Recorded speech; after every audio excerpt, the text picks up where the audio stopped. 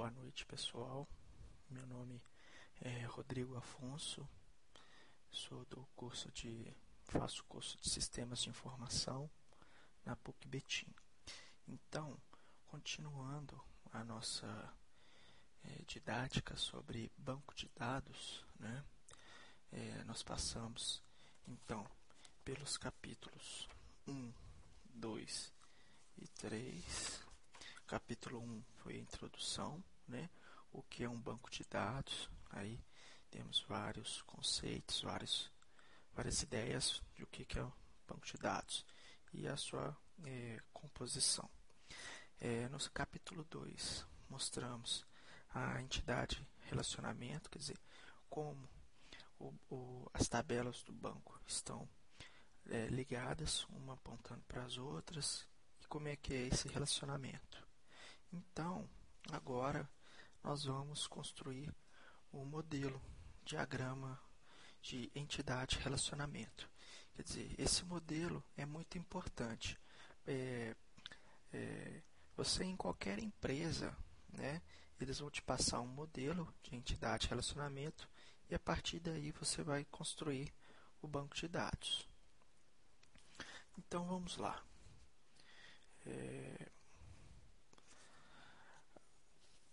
Vamos lá. Então, nós vamos primeiro iniciar com as propriedades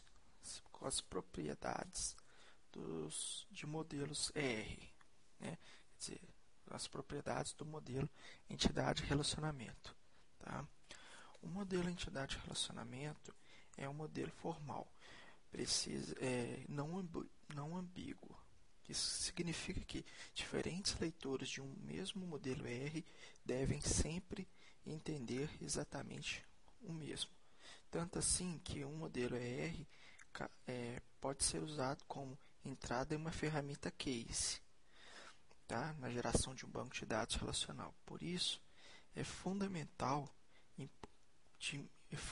importância que todos os envolvidos na confecção e no uso de diagramas R sejam devidamente treinados. Ok? Tá.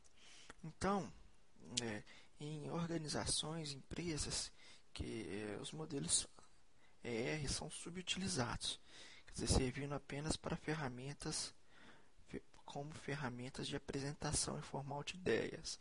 Isso pode ser evitado com treinamento formal de todos os envolvidos na modelagem no projeto de banco de dados. Então, quer dizer, é importante que todos que manipulam os modelos R sejam treinados para compreendê-lo.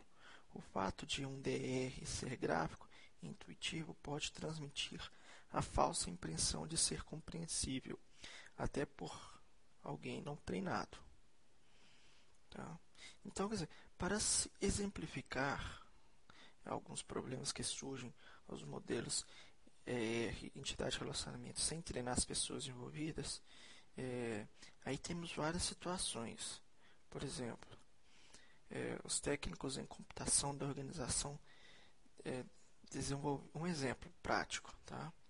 Os técnicos da computação da organização desenvolveram um modelo R a partir de sua compreensão sobre o sistema a ser construído, obtida a partir de entrevistas com os futuros usuários do sistema. Para validar o modelo, este foi apresentado aos usuários. Entretanto, os usuários não foram treinados em modelagem e compreendiam o modelo apenas como uma descrição gráfica informal. Os usuários concordaram com o modelo R que lhes foi apresentado. Mais tarde, já com o banco de dados em funcionamento, descobriu-se que os usuários não haviam entendido efetivamente o modelado, quer dizer, a modelagem. Tá?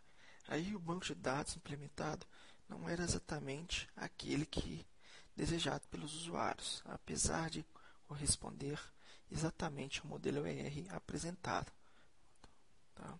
Assim, para que os modelos R possam atingir seus objetivos, é necessário treinamento formal. Tá? Então, quer dizer, aí basta que eles recebam algumas horas de treinamento e leitura e compreensão do modelo ER. Aí eles vão estar aptos a entender e até prover mais soluções e prover mais soluções. Então, vamos passar para um próximo tópico, onde fala assim: modelos ER têm poder de expressão limitado. Então, em um modelo ER são apresentadas apenas algumas propriedades de um banco de dados. Na realidade, a linguagem dos modelos ER é uma linguagem muito pouco poderosa e muitas propriedades desejáveis do banco de dados necessitam ser anotadas adicionalmente ao DR. A seguir aí, quer dizer, então aí nós vamos mostrar dois exemplos, né, tipo assim, para salientar o quanto incompletos são os modelos anteriores que nós conversamos, tá? Aí, o DR, que modela pessoas e casamentos já mostrados até nos capítulos anteriores, aí são possíveis ocorrências de pessoa e casamento. Entretanto, as ocorrências de casamento não correspondem ao nosso conhecimento de realidade, pelo menos se considerarmos a legislação brasileira à época da escrita deste livro. A pessoa P3 aparece em dois casamentos, né? Uma vez no papel de esposa e outra vez no papel de marido, tá? E o mesmo ocorre com a pessoa P3. Além disso, a pessoa P5 aparece casada consigo mesma. Então, quer dizer, isso aí são uma das incongruências, né, dessa modelagem aí, que a gente viu e estamos mostrando como exemplo. Tá? Então, agora nós vamos para um próximo capítulo, um próximo item, né? Um próximo item da construção dos modelos de entidade e relacionamento, tá? Então,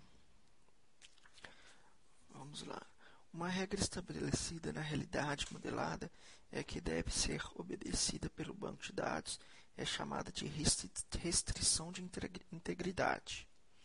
No caso dos casamentos, um exemplo de restrição de integridade é o fato de uma pessoa não poder ter mais do que um marido, e o fato de uma pessoa não poder casar consigo mesma. Algumas restrições de integridade podem ser expressas diretamente no modelo ER, por exemplo, através de restrições de cardinalidade. Já outras somente podem ser expressas em separado através de alguma outra linguagem. Caso não haja um padrão aceito para a linguagem de especificação de restrições de integridade, essas normalmente são expressas em linguagem natural. Aí vem, caso se queira um modelo mais fiel da realidade apresentada, é necessário modificar o modelo entidade-relacionamento ou então definir restrições adicionais. No caso em questão, é possível modificar o modelo ER para excluir os casamentos indesejáveis. Aqui, assim, então, aí vocês me levam a uma pergunta. Até onde deve ser modificado o modelo ER para introduzir restrições de integridade? Aí vem, então, quer dizer, é necessário lembrar o objetivo que se tem ao construir um modelo ER, ou de projeto, ou de projetar um banco de dados. Neste caso, o modelo ER nada mais é do que uma descrição abstrata das estruturas dos bancos de dados. Das tabelas, no caso de um banco de dados relacional. O objetivo do modelo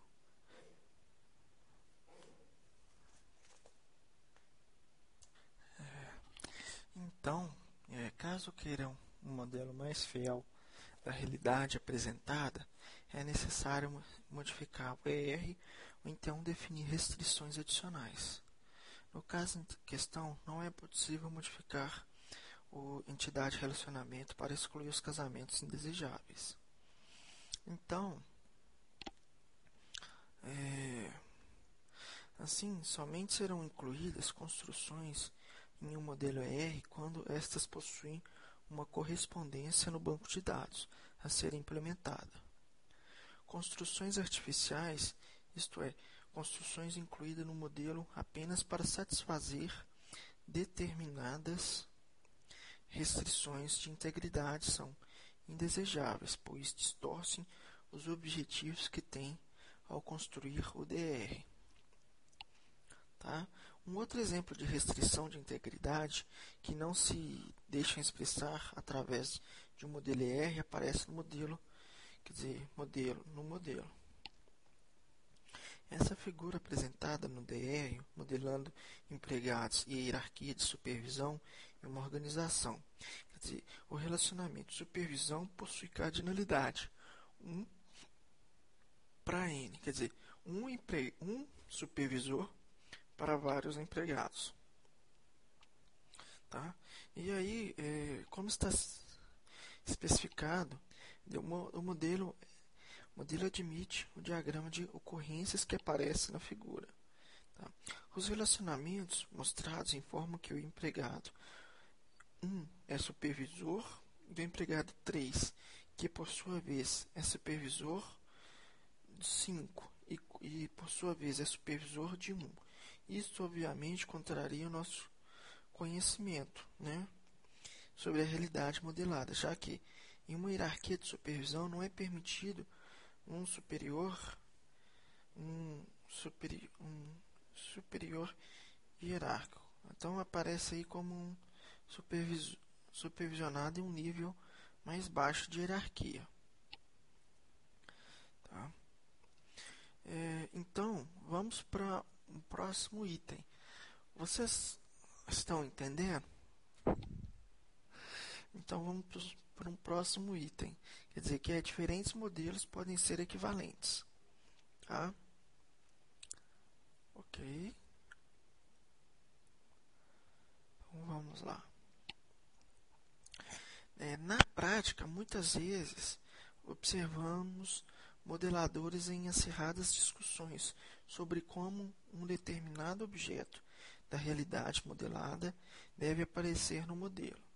Às vezes, tais discussões são absolutamente supérfluas, pois os diferentes modelos ER que estão considerando geram o mesmo banco de dados. Então, há um conceito de equivalência entre modelos ER, de maneira informal. Disse que dois modelos são equivalentes quando expressam o mesmo, ou seja, quando modelam a mesma realidade.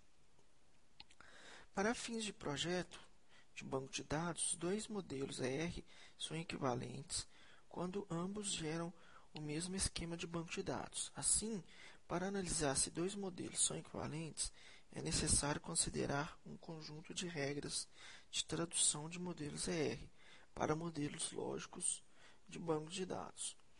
Para esse texto, aí vamos considerar as regras de tradução do modelo ER para o modelo relacional,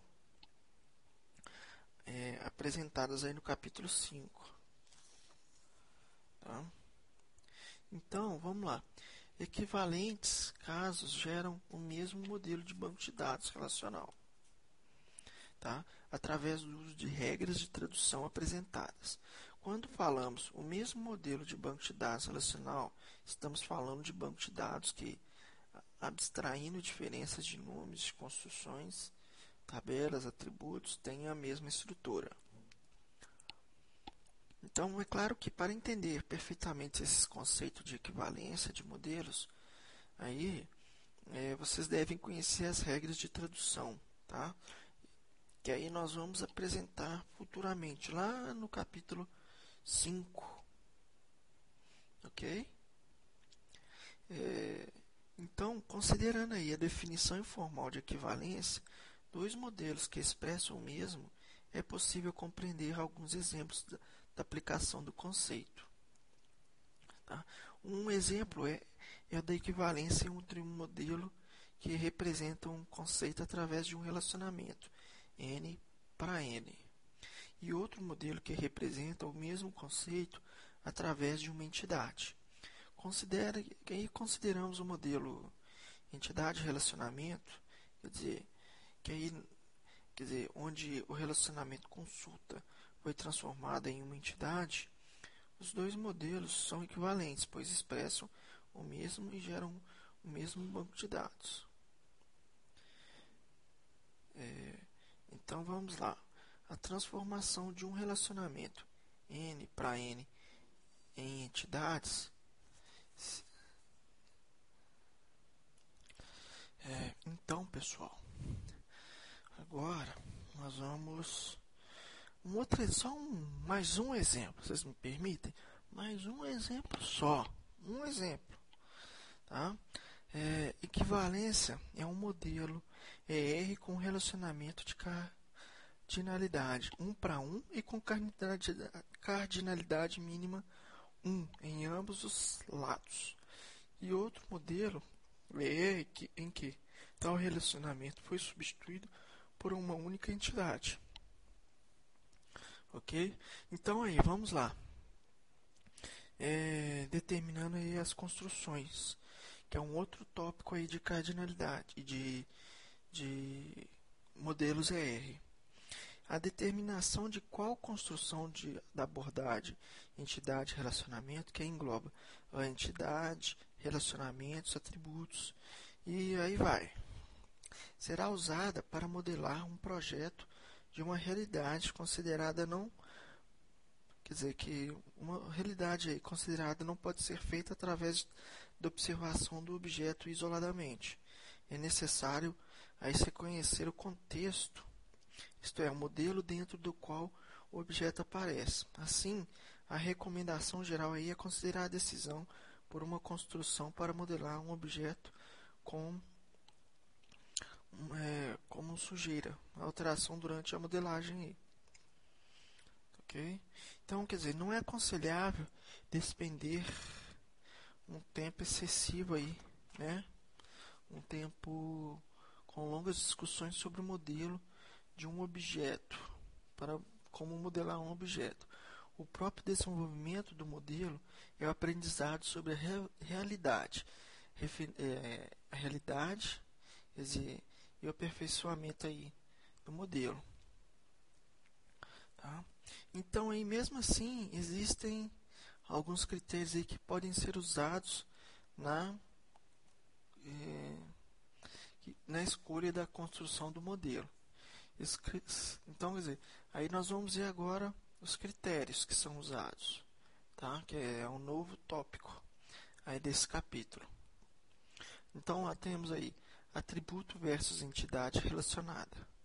Então, uma questão que às vezes sugere na modelagem de um sistema é quando modelar um objeto como sendo um atributo de uma entidade e quando modelar o mesmo objeto como sendo uma entidade autônoma relacionada a essa entidade.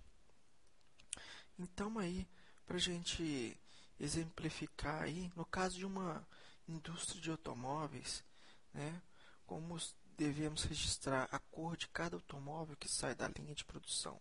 Aí vem, caso considerarmos que cada automóvel possui uma única cor predominante, pode pensar em modelar a cor como um atributo da entidade automóvel. Então, aí é a primeira opção. Tá?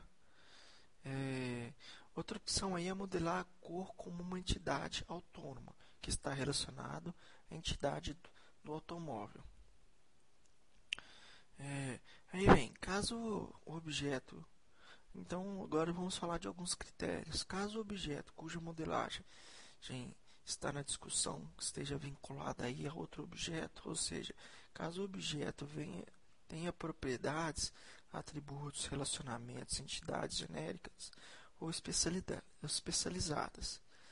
Quer dizer, o objeto deve ser aí então modelado como entidade. tá? Já que um atributo não pode ser atribuído a estar relacionado em outras entidades. Então, quer dizer, nem ser generalizado aí ou especializado. Então, caso contrário, o objeto deve ser modelado como atributo. Tá? Então, aí, quando um objeto de valores de um determinado objeto é fixo durante toda a vida do sistema, ele pode ser modelado como atributo, visto que o domínio de valores de um atributo é imutável. E quando existirem transações no sistema que alteram um conjunto de valores do objeto, o mesmo deve ser modelado como atributo. Assim, retornando o exemplo das cores dos automóveis. Caso existem transações de criação ou eliminação de cores, seria preferível a modelagem de cor como entidade relacionada à entidade automóvel. Então, atributo, aí vamos a um outro tópico, né, que é o atributo versus especialização. Ok, pessoal? Atributo versus especialização. Então, outro conflito aí da modelagem, para qual há algumas regras de cunho prático, é que modelar um determinado objeto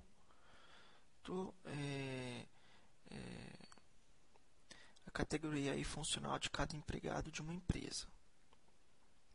Como atributo funcional ou como atributo de entidade e como uma especialização aí, da entidade empregado. Então, uma especialização deve ser usada quando se sabe que as classes especializadas de entidades possuem particularidades. Assim, possuem particularidades aí, tá? Pessoal, então quer dizer, especializar a entidade empregado de acordo com a categoria funcional.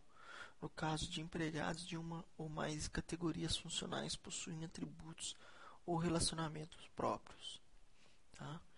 Então, aparece uma outra variante para o exemplo dos empregados.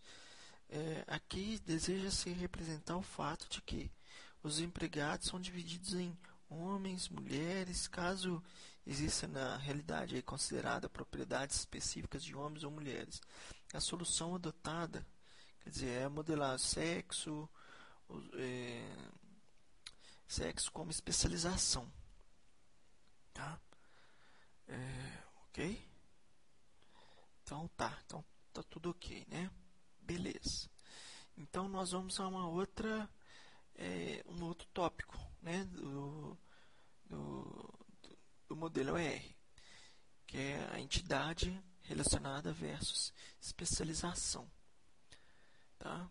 Na seção presente, vimos que há critérios para decidir quanto ao uso de atributo, em contraposição a usar uma especialização. Nesta seção, veremos que há critérios para optar entre uma entidade relacionada e uma especialização. Para que uma entidade possa ser considerada especialização de outra, é necessário que ela herde o identificador da entidade genérica. Tá? Então, quer dizer, vamos considerar aí a seguinte realidade. Uma extensão daquela descrita é uma universidade que deseja manter um cadastro de seus alunos e servidores. Cada um deles é identificado pelo número de um cartão de identificação emitida pela universidade. Além do número do cartão, são necessários o nome, a data de nascimento, o endereço de cada aluno e professor.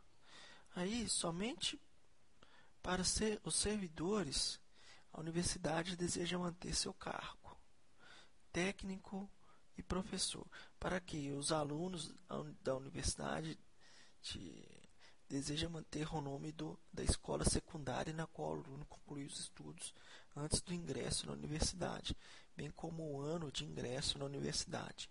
O modelo para esta realidade encontra-se aí representado. Então, quer dizer, nós vamos ver a seguir esse modelo, né, que eu vou estar passando aí para vocês. Tá? Então, até aí está entendido? Então agora vamos lá. Para considerar alguns detalhes adicionais, aí vamos supor que um aluno possa ingressar em várias vezes na universidade, por exemplo, para retornar um curso que havia trancado ou para ingressar em um novo curso. Vamos supor também que um servidor possa ocupar mais de um cargo ao mesmo tempo. Cada ocupação de um cargo por um servidor recebe um número que a identifica e é necessário saber as datas iniciais e final. Datas inicial e final da ocupação. Neste caso, o modelo deve ser modificado. Tá?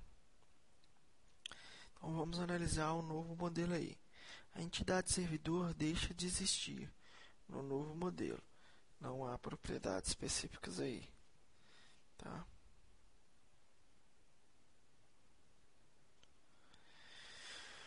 Pessoal, até aí tá entendido? Tá? Então tá bom, já que vocês estão entendendo. Beleza, isso aí é importante. Qualquer dúvida aí, vocês me parem que nós vamos rever aí o que pode ser melhorado, o que deve ser feito. Tá ok? Quer dizer, eu quero que todos aí tenham uma boa compreensão da matéria e que passem aí com 100%. Então, nós vamos agora mudar para um outro tópico que são os atributos opcionais multivalorados. Então, quer dizer, atributo opcional. Em muitos casos, atributos opcionais indicam subconjuntos de entidades de entidades aí que são modelados mais corretamente através de especializações. O modelo ER aí apresenta uma entidade com diversos atributos opcionais. Segundo esse modelo, nem todo empregado possui um registro no CREA, tá? E nem todo empregado possui um registro no CRM. Então, entretanto, aí o modelo não apresenta que combinações de atributos são válidas. Será que um empregado pode possuir atributos CREA, CRM e data de expiração da carteira de habilitação, mas não possui o número de carteira? Então, no exemplo aí, vamos dar um exemplo para fazer a modelagem do entendimento aí de todos. Né? O uso de atributos opcionais esconde as diferentes categorias de empregados e suas entidades. A realidade aí é modelada como maior fidelidade, caso a entidade empregado seja especializada conforme mostra a figura abaixo aí. Então, quer dizer, neste modelo fica claro que quais são os atributos de cada um dos subconjuntos particulares de empregados. Então, assim, toda vez que aparecer um atributo opcional, é recomendável verificar a modelagem através de entidades especializadas, que é mais conveniente aí. Tá? Então, aí nós vamos ver agora o atributo multivalorado. Os atributos multivalorados podem ser representados no diagrama aí, ER, aí como abaixo aí. Tá?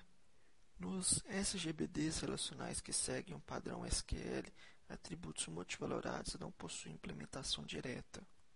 Tá? Não existe em um SGBD relacional uma construção com os arrays de Pascal nem com os grupos repetidos de COBOL. Assim, caso esteja sendo projetado um banco de dados relacional, é aconselhável usar apenas atributos monovalorados. Essa restrição provavelmente tenderá a cair com a introdução dos chamados SGBD. Tá? Então vamos aí. Atributos multivalorados podem induzir ao erro de modelagem, que é de ocultar entidades e relacionamentos. Ocultar entidades aí, né? Ocultar entidades e relacionamentos em atributos multivalorados. Tá bom? Então vamos dar um exemplo aí, né? Vamos dar um exemplo aí, então. Aliás, vamos para outro tópico, que é a verificação do modelo. Tá? Que aí, pessoal, eu vou dar só mais esse tópico aqui, que é a verificação do modelo, E na próxima aula nós entramos para complementar esse capítulo. Tá? Então, uma vez construído o modelo R, deve ser validado e verificado. A verificação e o controle da qualidade que procura garantir que o modelo usado para a construção do banco de dados gera um bom produto. Quer dizer, é um modelo para ser considerado bom e deve preencher uma série de requisitos, como ser completo, correto e não conter redundância. O modelo deve ser correto. Tá? Pessoal, vamos parar por aqui. Então, hoje, tá? Na próxima aula, aí, ó, nós voltamos pegando firme e quero que todos aprendam muito bem. Tá? Então, vamos despedir e na próxima aula nós voltamos complementando essa matéria aí. Obrigado a todos, que tenham uma boa noite e um bom dia. Obrigado.